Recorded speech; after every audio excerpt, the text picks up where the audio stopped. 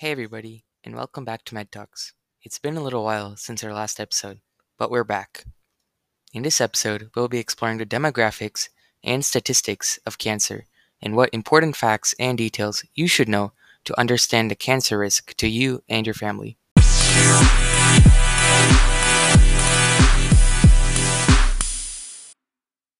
Hey, Professor. I have a couple of questions from last class. Go ahead and ask away. How deadly is cancer in reality?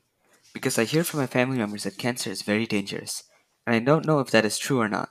According to Globocon, which is a cancer database released by the Descriptive Epidemiology Group of the International Agency for Research on Cancer, the number of individuals who have died to 36 different types of cancer was greater than 10 million people.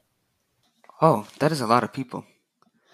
Do you know the number of people who were diagnosed with cancer in 2020 so I can get a relative estimate of how deadly cancer really is? Sure, that is a good idea.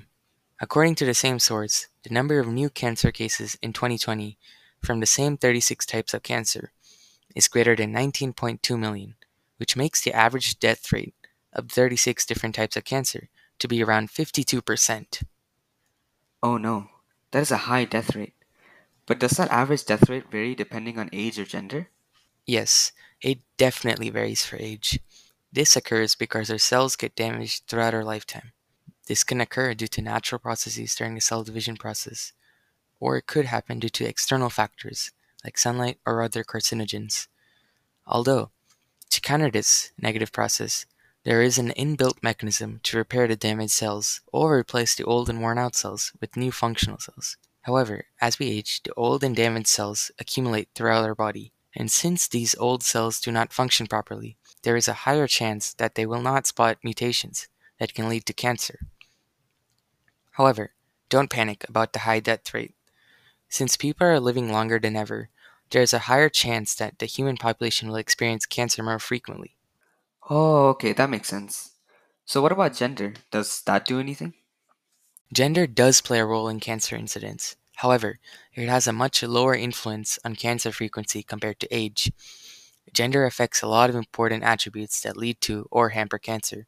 For example, gender influences the efficacy and toxicity to anti cancer drugs, pathophysiology, clinical signs, and treatment outcomes and responses in cancer.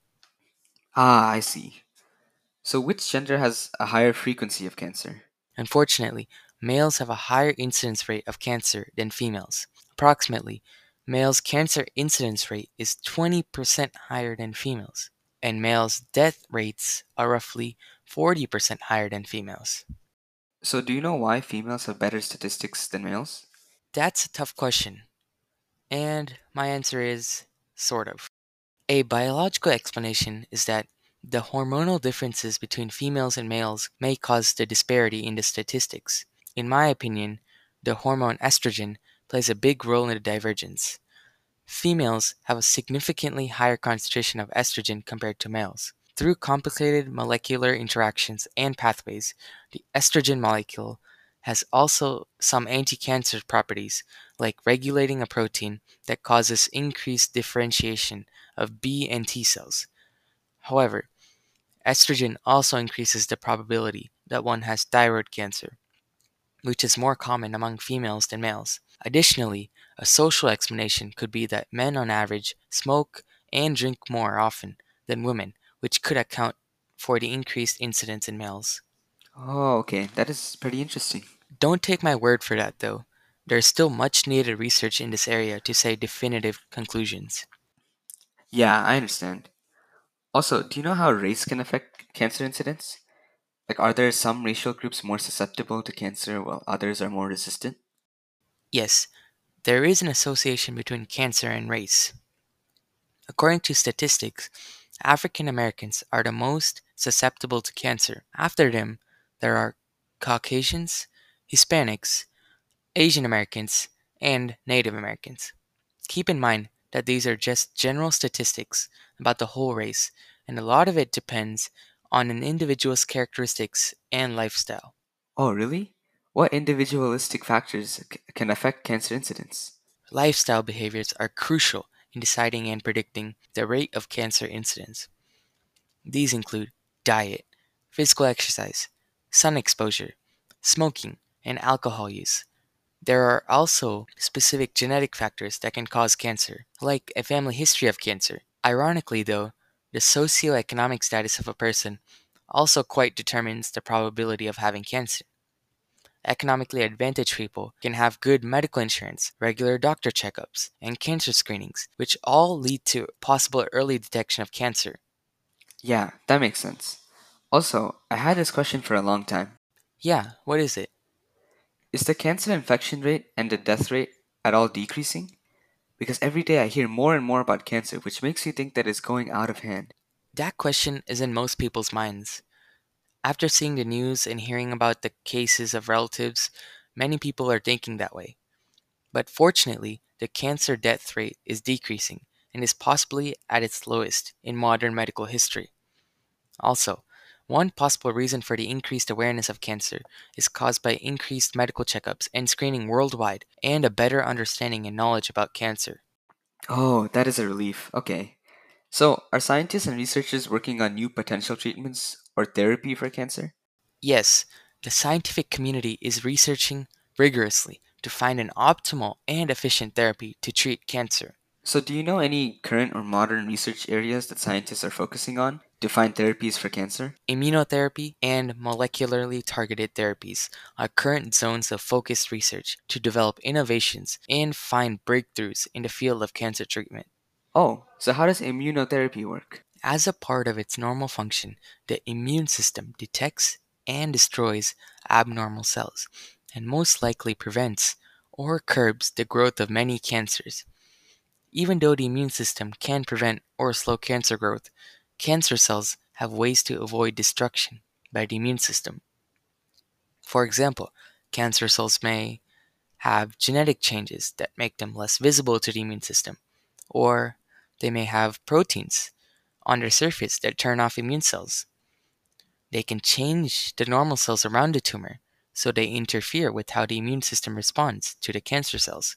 Immunotherapy, overall, helps the immune system work more efficiently and effectively in treating cancer. What are examples of immunotherapy in action?